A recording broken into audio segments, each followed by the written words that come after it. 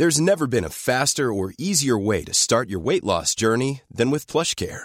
PlushCare accepts most insurance plans and gives you online access to board-certified physicians who can prescribe FDA-approved weight loss medications like Wegovy and Zepbound for those who qualify. Take charge of your health and speak with a board-certified physician about a weight loss plan that's right for you. Get started today at plushcare.com/weight loss. That's plushcare.com/weight loss. plushcare.com/weight loss. A lot can happen in 3 years, like a chatbot may be your new best friend. But what won't change? Needing health insurance. United Healthcare Tri-Term Medical Plans, underwritten by Golden Rule Insurance Company, offer flexible, budget-friendly coverage that lasts nearly 3 years in some states. Learn more at uh1.com. Hello and welcome to the Calmer You podcast. This is your host, Chloe Brotheridge. I'm a coach, a hypnotherapist, and I'm the author of The Anxiety Solution and Brave New Girl. And this podcast is all about helping you to become your calmest, happiest, and most confident self. Hi there, hope you're well. Thanks so much for listening today. I am talking to Abby Greenberg and Maggie Sarachek, authors of The Anxiety Sisters Survival Guide. And I just love this conversation that we had. They're both really warm, encouraging, and share so much about anxiety and the importance of needing each other and how we can support each other through anxious times. We talk about what to do when you're having a panic attack. We talk about their 3-step approach to riding the wave of anxiety. And I love the way that Abby talks about this and the practical things that we can all do to help ourselves to manage anxiety better. We also talk about medication, and I really appreciated their balanced approach to this because medication is such a taboo topic and it's a very polarizing topic as well. And I just thought they shared a really great perspective on medication and just some of the nuances of that whole topic. Plus, they also share some of the most common questions that they get from their community. They've got a huge community online of over 200,000 people, and they share some of the common questions that they have had and how they answer them. So I hope you're going to enjoy this episode. Let me know what you think. Come and find me on Instagram at Chloe Brotheridge. And I also want to invite you over to my website, calmer-u.com. And I've got all the podcasts on there. I've got freebies, free resources for anxiety. I've got new blog posts as well. I'm writing blog posts because I'm just kind of, fancied writing some blog posts again. So if you want to head over there, I recently wrote about high functioning anxiety. I recently wrote about anxiety at work and lots of other different topics as well. So come and find me at calmer-u.com. So let's get into the interview with the Anxiety Sisters. So welcome. Thank you so much for joining me today on the podcast. How are you both? We're doing well. We're delighted to be with you. Thank you so much for having us. Great. Thank you. So can you share a little bit about how you got to where you are today and a little bit about your stories and a little bit about the book that you've just had out? Sure, absolutely. I guess should we start with our story and then go into the book? So the two of us met in college, and I think now you would call us highly sensitive young women, very empathic. And I think we recognized in each other an emotional connection and availability. And, we both struggled with sort of big emotions, right? And when we graduated and hit our 20s and started our adult lives, we both really started to struggle with anxiety. And at different times, each of us found ourselves completely debilitated by our anxiety to the point where it became hard to live our lives and even sometimes leave the house. And so we wanted to feel better. Like, we didn't necessarily even understand what was wrong. We just knew I can't live like this. Like, I can't live feeling terrible all the time. And so we had this decade of what we called the IS, where we went to the nutritionist, the acupuncturist, the cardiologist, the psychiatrist, past life regressionist, like anyone who offered a glimmer of hope and would take our money, we were there. And the thing that we realized kind of after quite a while of doing this was that what really helped us the most was having this incredibly supportive friendship where someone, was always there to reach out to and had so much compassion, or even some days challenged us a little to get out and do things, right? So it was really our friendship with each other that was the most healing piece, even though all those other things, some of them were helpful too. And so we, as we sort of progressed a little bit, Abby became a professor of communications, and I got a master's in social work and became a school counselor. And we found that we were able to use our work as researchers and counselors and educators to translate some of the science of the brain and anxiety into actual practical ways to help us, right? So some of those like research and literature, we could now read it and figure out how to use it in our lives. And so then we had this fateful like bus adventure, and I will let Abby tell that story. She's better than me at it. So. Oh, the bus ride. Yeah, we were on our way from New Jersey to Manhattan, and we were talking too loudly about the side effects of our anti-anxiety medication, because we're, after all, the anxiety sisters, so we talk inappropriately loudly about such things. And the woman in the seat in front of us turned around and said, "Oh, I'm on that same medicine, and I have that same side effect. What do you do about it?" And within 20 minutes, most of the women on the bus were engaged in this conversation with us. When we got off the bus, I said to Mags, "Can you believe how eager and willing these women were to talk about such intimate things with perfect strangers?" And she said, "Yes, because anxiety is so isolating and it is so lonely, and people crave community. They crave company in the struggle." What we had. Yeah, they crave what we had. And then she sort of announced on the street in Manhattan, "We're anxiety sisters." And it stuck. Brilliant. Yeah. I love that. And I love how, you talk about how important having friendship and support and that sisterhood is, because I think a lot of the messages that we're sent about sort of recovering from mental health are that we need to sort of do this on our own, that it's kind of like your fault if you feel bad and you're just not trying hard enough, and you got yourself into this mess, you need to get yourself out, and that sort of thing. And I think it's really not the case. We need each other, don't we? We really need each other. And our culture does a lot of blaming and shaming when it comes to mental health issues, right? So people who suffer from anxiety and depression and any other brain disorder, we're already beating ourselves up because we're already upset that we can't do the things we want to do all the time. And now there's also these societal messages that are coming through that, well, you're just not trying hard enough, or why can't you get yourself together, or just calm down. And it's very shaming. And we found that being in a community has really helped to bring that down, because, we feel you can live happily with anxiety. You just can't live happily with blame and shame. That's the part that's really the rub. Yeah. And human beings are meant to be connectors. It's like there's that famous Harry Harlow saying, a lone monkey is a dead monkey. That's the same thing for us. We are meant to connect with each other. And there's so much research backing up that even small connections throughout the day, saying hi to the guy that sells you coffee, you walk out of that coffee shop in a better mood than if you didn't have that chit chat. Like really small things throughout the day also make a big difference, because we're sort of we're tribal people, right? We were meant to connect. Yeah. I mean, we have very specifically designed neurons called mirror neurons that are just meant to read other people and respond to them. So for instance, if I smile at you really big, you're going to start smiling back at me without even meaning to, right? Here it goes. You're smiling at me now. It's true. Yeah, that's our mirror neurons are in action there. We are designed for it. So we tell people, and it doesn't have to be intimate, right? It doesn't have to be a close family member or friend that you're connecting with. You can do it online.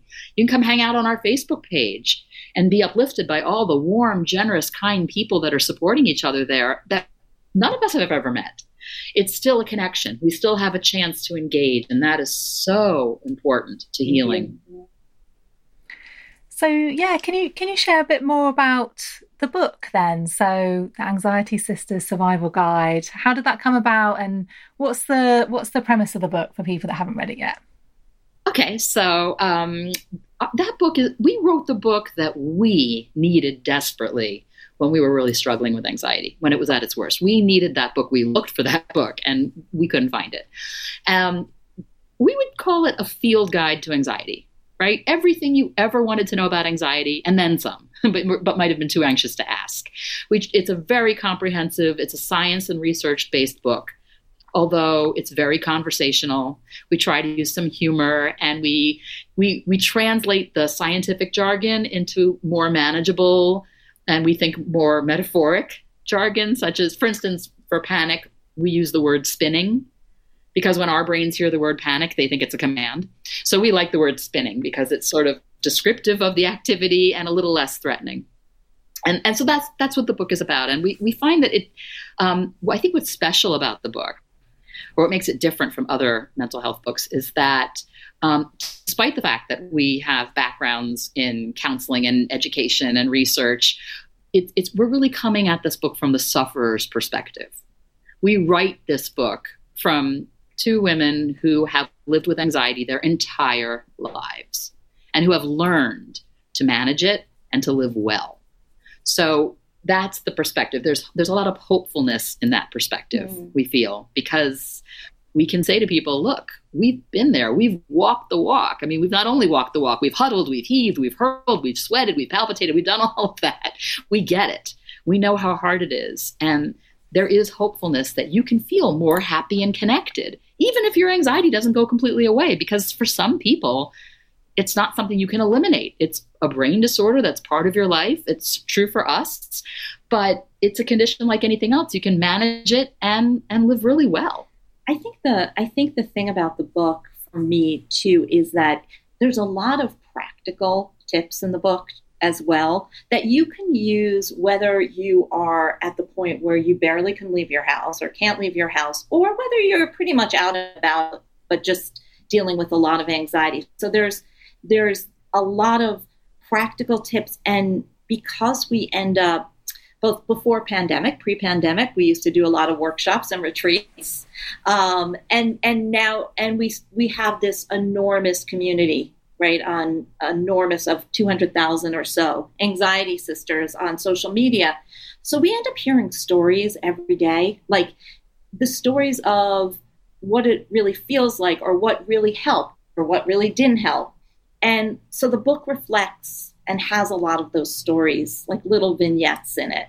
Yeah, so we're hoping people can recognize a little of their own struggles, since we all, even though we're all unique people, our struggles with anxieties sometimes aren't so unique. And that's something that's really important to us, is that people know they're not alone, and that there's other people out there sharing the same exact challenges, and that there's ways to manage it. And, when we sort of feel like anxiety is so awful that you don't just need a bag of tricks, you need like a whole arsenal of techniques, because one size doesn't fit all. Right? What works for you on one day might not work for you on the next day, and what works for you might not work for me. So we really try to have backup after backup after backup plan for people so that they can try stuff on and see what fits.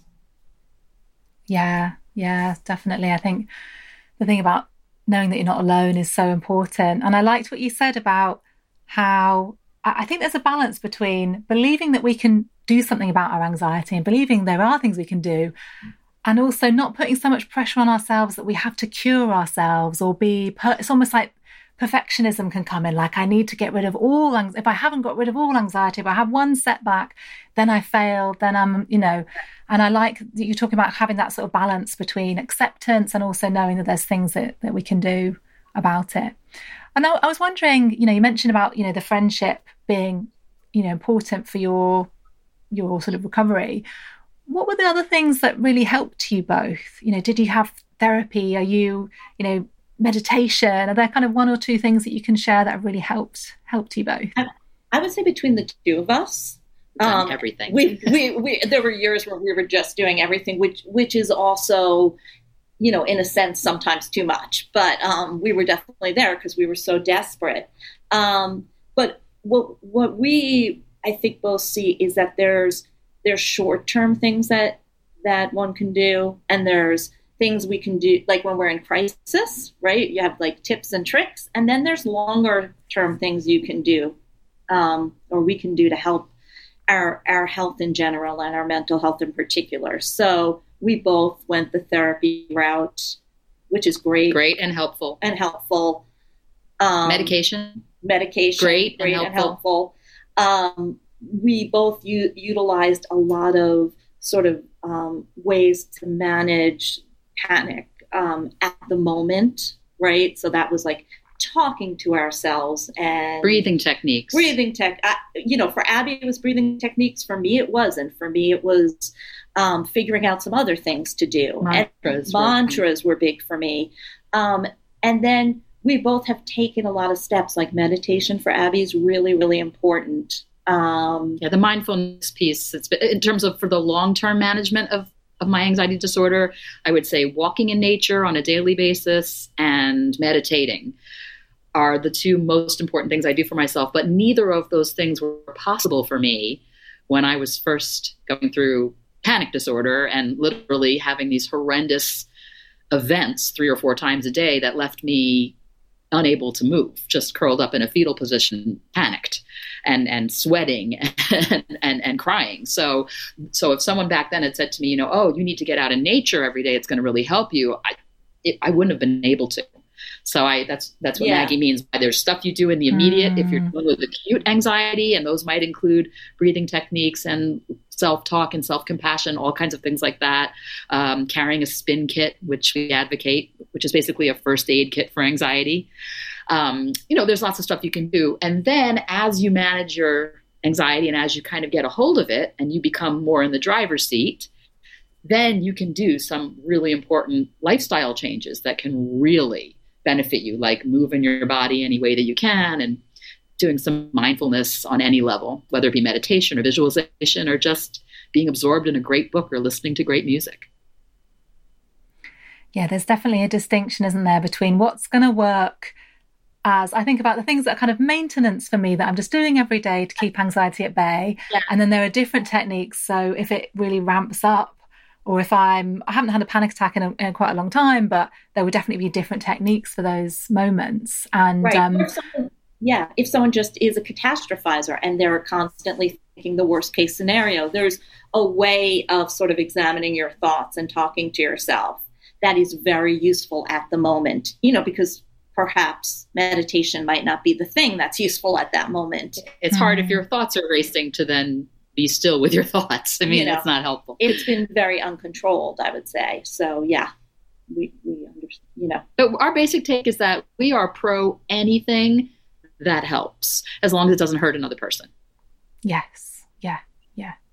Yeah. And we are all different, and sometimes things will work. And I've definitely gone down the route of seeing all manner of alternative practitioners, and some things have worked really well and some things not so much. And obviously it's not ideal if you're wasting money, but it's worth trying things, especially if it's something that's free or low cost, like getting a book or something like that.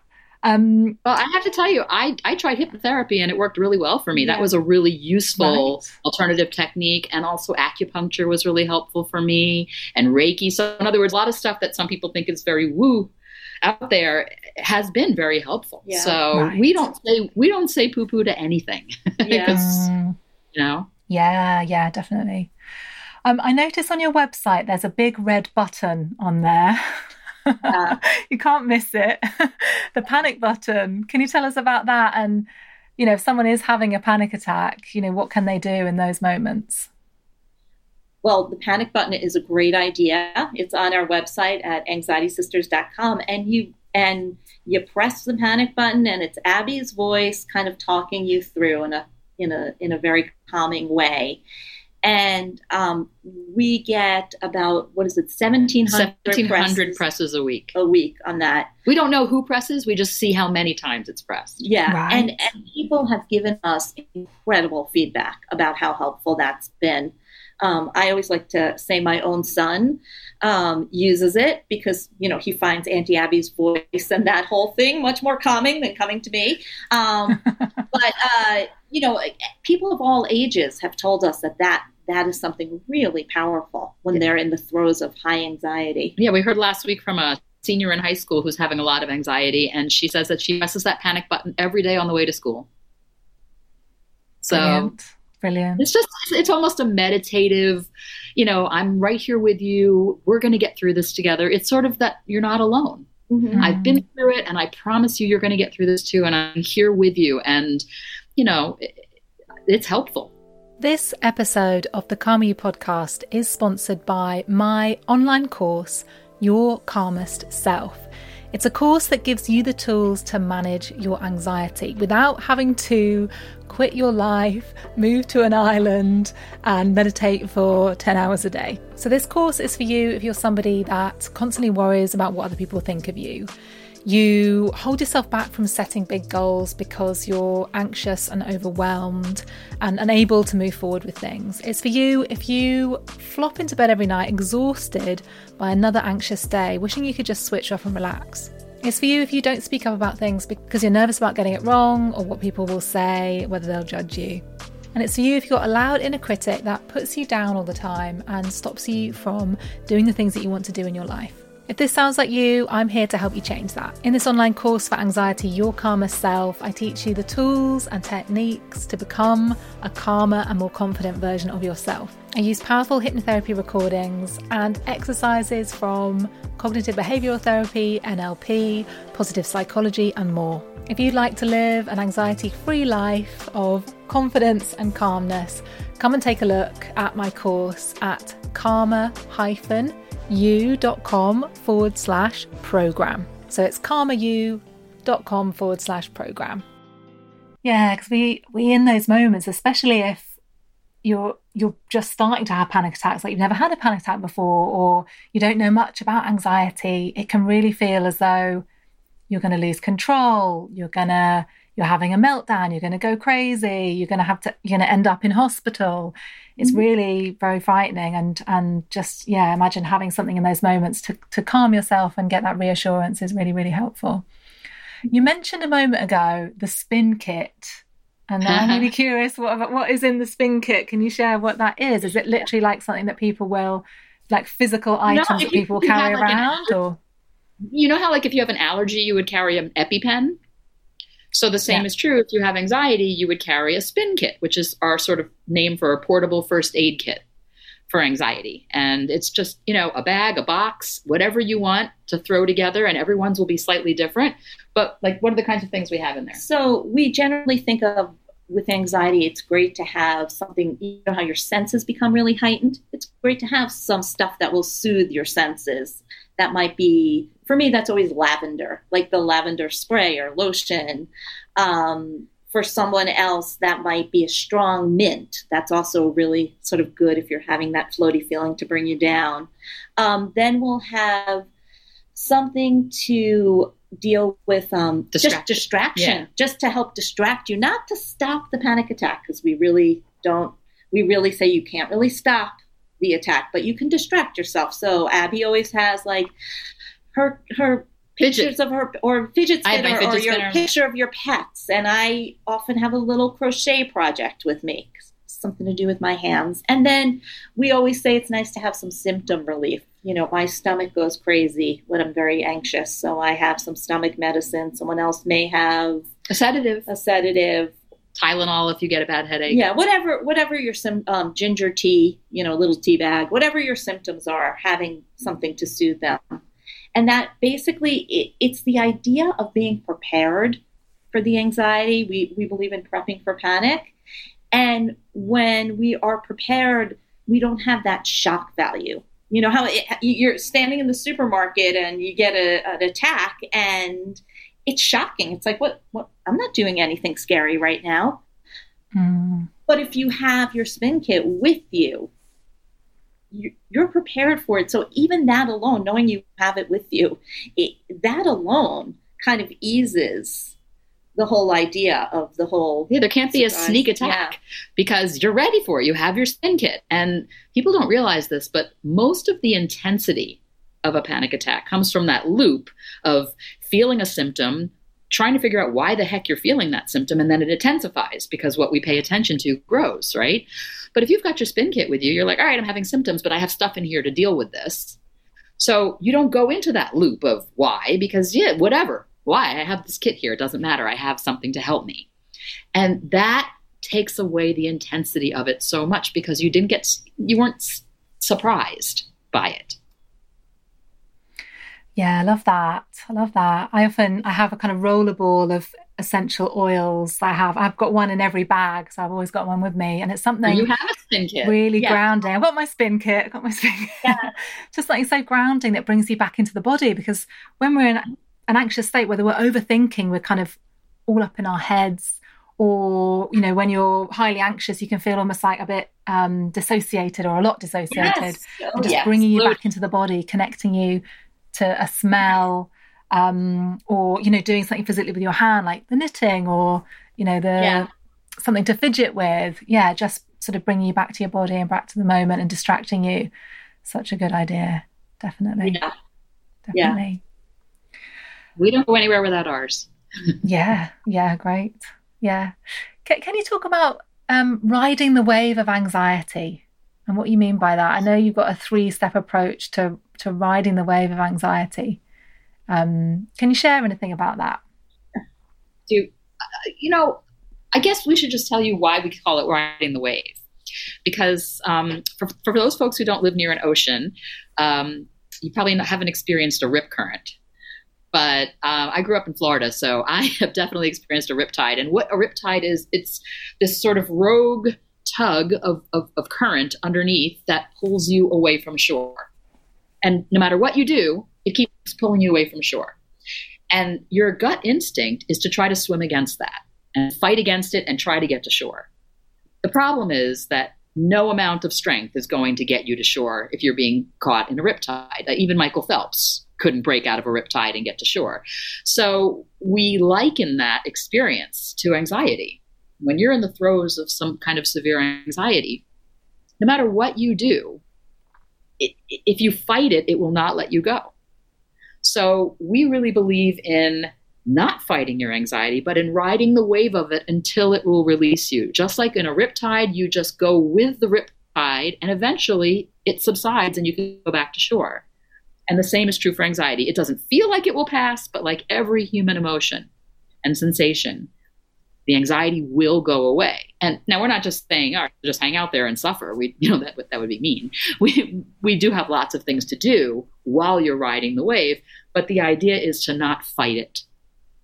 And that's what riding the wave is all about. And we have a 3-step approach to riding the wave. So the first step is expecting, the second step is accepting, and the third is being kind. So expect would mean, like we've been talking about, planning for panic or carrying a spin kit, right? Just expecting that, I'm an anxiety sister, so it's very possible that I'm going to wake up tomorrow with anxiety. That's just part of who I am. And that expectation takes away the surprise attack that we were talking about. And then the acceptance piece, once you've expected the anxiety to be there, then what you're really saying is, I accept that anxiety is part of my life. And once you accept that, ironically, it becomes less a part of your life, because we don't realize how much the struggle against the anxiety triggers the fight or flight itself.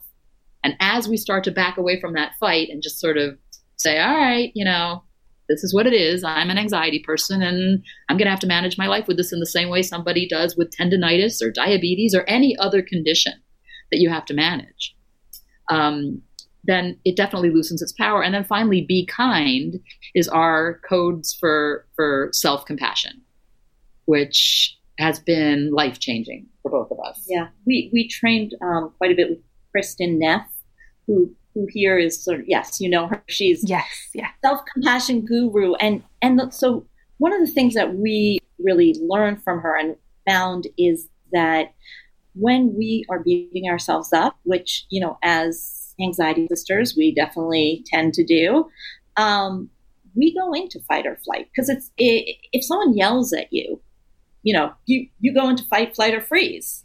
And so when we are yelling at ourselves in our head, what's happening? We're making ourselves more anxious. So it's this real rethinking of how we speak to ourselves in our head. And like you would a very dear friend going through anxiety or going through something difficult, which is like, I know that this is a real struggle.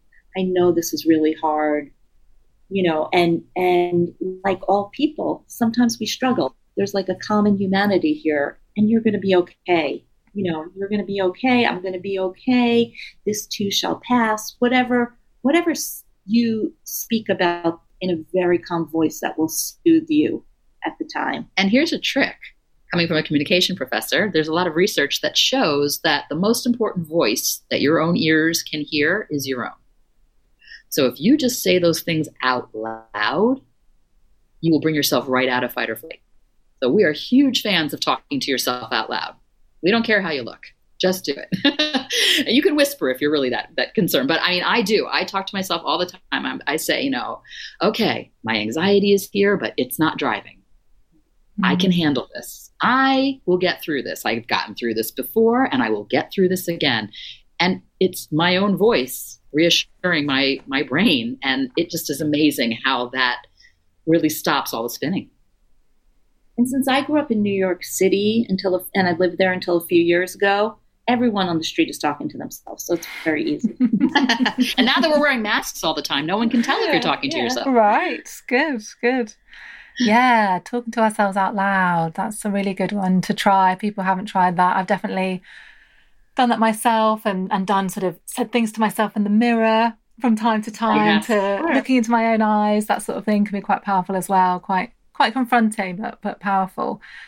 Yes. And I also really like that idea, I think number 2, about accepting, I've heard it called before the acceptance paradox, because we think if we accept something about ourselves, whether it's anxiety or anything really, that somehow it's going to take over and then we're saying it's okay for it to be there. But actually the opposite happens when we accept something. It's like the resistance disappears and the problem can start to dissolve more easily than us fighting against it. So such a powerful reminder. So thank you for sharing that.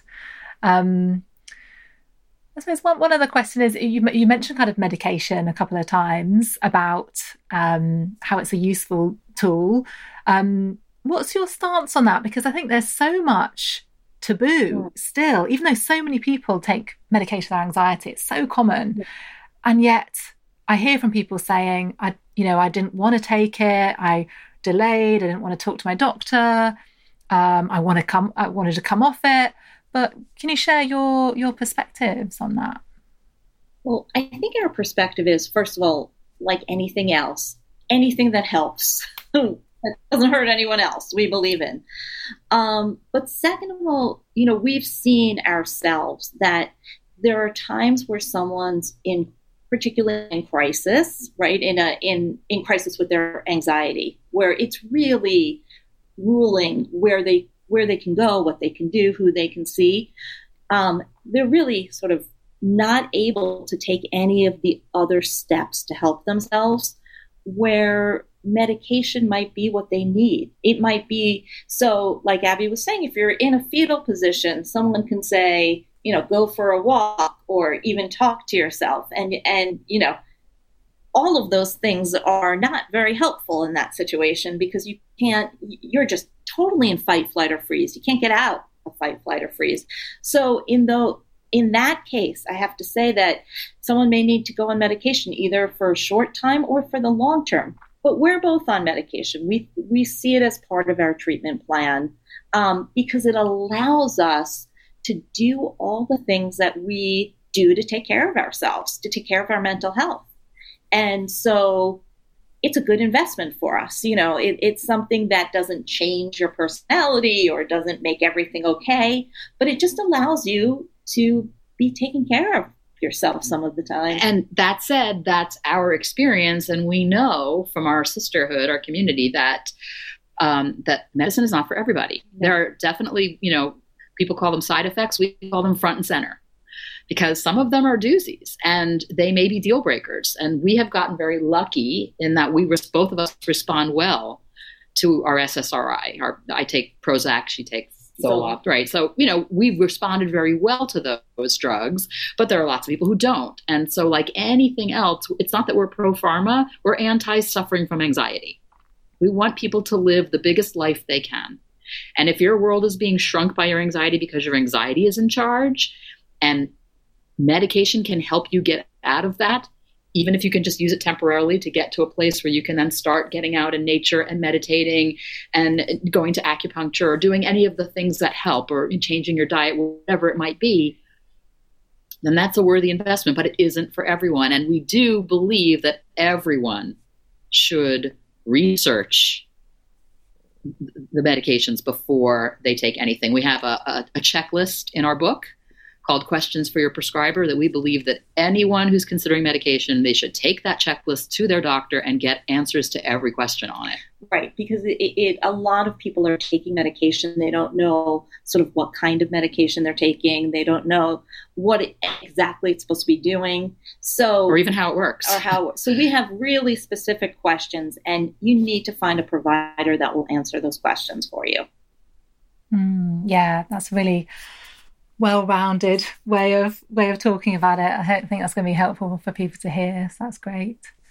What are some of the common questions that you hear in your community? Because you mentioned you got this massive community. Is it 200,000? That's amazing. And growing every week.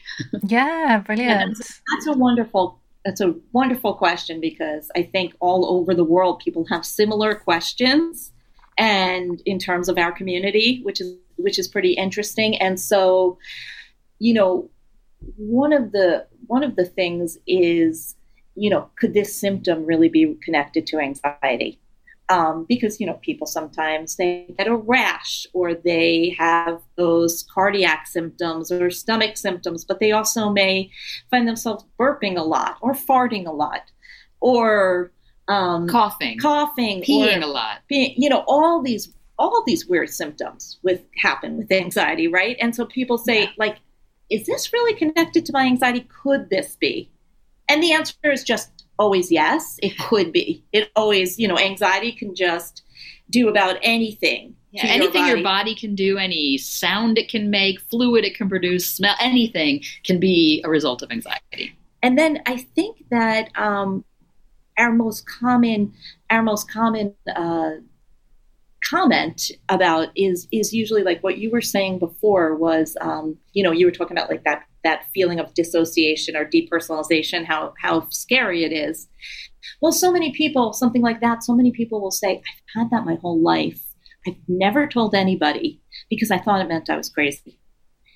I didn't know other people felt this way. And we get that about so many different areas of anxiety. I didn't know that this wasn't just a weird me thing. And that is so relieving, right? Because it's like, I am not crazy. I am not like this person walking around with these things that other people just would never understand. We're not alone. I'm not alone. I'm not, we say you're unique, but your anxiety is not. And that, so then, other people understand you, and that there are things you can do to help. And that's sort of the most common piece of our community. Yeah. And it's so interesting, isn't it? The weird ways that anxiety can manifest itself. Oh my gosh. Weird symptoms, weird like aches and pains or tingling or all these different things that, unless that could be a symptom of anxiety. Oh, it's just, Yeah, it will do anything it can do to catch our attention. Right. Whether that's your OCD, whether that's your panic, whether that's your generalized anxiety disorder, it will scream loud until you pay attention. Yeah, that's interesting. So, I often talk to people about how anxiety is trying to get our attention, to get us to take care of ourselves, or maybe get us to change something in our lives, or to pay attention, exactly as you say. And and sort of tuning into ourselves and listening to ourselves and learning about ourselves, is going to help us so that the anxiety maybe doesn't have to shout quite so loudly. Right. And it makes so much sense from more of an evolutionary perspective because, when we were living in constant danger, right? And, say you were eating berries off a bush and there was a woolly mammoth around the corner, ready to come around and take a bite out of you. You couldn't get lost in eating those berries. Your senses had to stay heightened in order to stay alive. And so, your body will do anything to make you wake up. And that has stayed with us, is that our body wants us to wake up. Do woolly mammoths bite? I don't know. I thought they trample. They trample. I don't know. I haven't seen one in a long time. I mean, we were alive. That part caught me. Wait a minute. We were Sounds alive. terrifying, whatever it is. Yeah.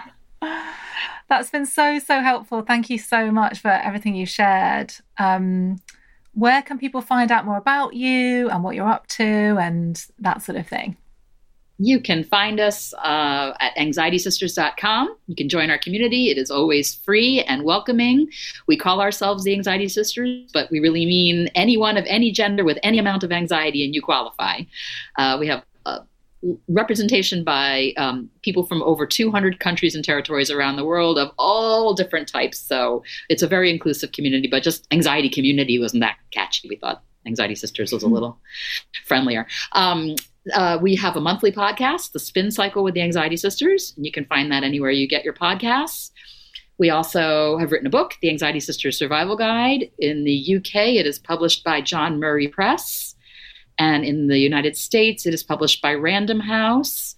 And in the UK, you can go, you can get it on, of course, on Amazon, but you can also go into a local bookstore. Yes. And they can order it for you if they don't have it, because a friend of mine just did that in England, just very, very a few days ago. So. And also come to our Facebook page. It is the most welcoming, warm, generous, fun place to be. We do really cool stuff on there. In fact, tonight we're doing a book club. On Facebook Live book club. So we do all kinds of good stuff. It's always free and welcoming, and we really, Mags and I are on there every single day responding to as many comments as we possibly can. And you can also email us at absandmags@anxietysisters.com, and we promise we respond to every email we get. Wonderful. It takes us a few days sometimes. These days it takes a few days, but fair enough. Absolutely get back to you, I promise. Brilliant. Thank you so much. I feel very reassured talking to you both. And I think what you're doing is amazing. So, yeah. That's the highest compliment. Thank you. Well done on everything you're doing. And thank you for spreading such a wonderful message. Thank you so much for having us. We really appreciate it. Yes. Thank you. Thank you so much. You have been listening to the Calmer You podcast with me, Chloe Brotheridge. Don't forget you can download loads of freebies for anxiety and confidence at my website, calmeryou.com. You can also find out about my app and my one-on-one sessions. Please do subscribe to this podcast in the Apple Podcast app. And if you have enjoyed it or found it helpful, please leave me a review. It makes a massive difference to helping the podcast get discovered by other people. And come on over and find me on Instagram. I'm hanging out there every day. You can find me at Chloe Brotheridge. Let me know what you thought of this episode. And please do share it with anyone who might need to hear this today. So I'm sending you loads of love, and I hope you have a brilliant week ahead. Ever catch yourself eating the same flavorless dinner 3 days in a row? Dreaming of something better? Well, HelloFresh is your guilt-free dream come true, baby. It's me, Keke Palmer. Let's wake up those taste buds with hot, juicy pecan-crusted chicken or garlic butter shrimp scampi. Hello Fresh. Stop dreaming of all the delicious possibilities and dig in at HelloFresh.com. Let's get this dinner party started. Planning for your next trip? Elevate your travel style with Quince. Quince has all the jet-setting essentials you'll want for your next getaway, like European linen, premium luggage options, buttery soft Italian leather bags, and so much more. And is all priced at 50 to 80% less than similar brands. Plus, Quince only works with factories that use safe and ethical manufacturing practices.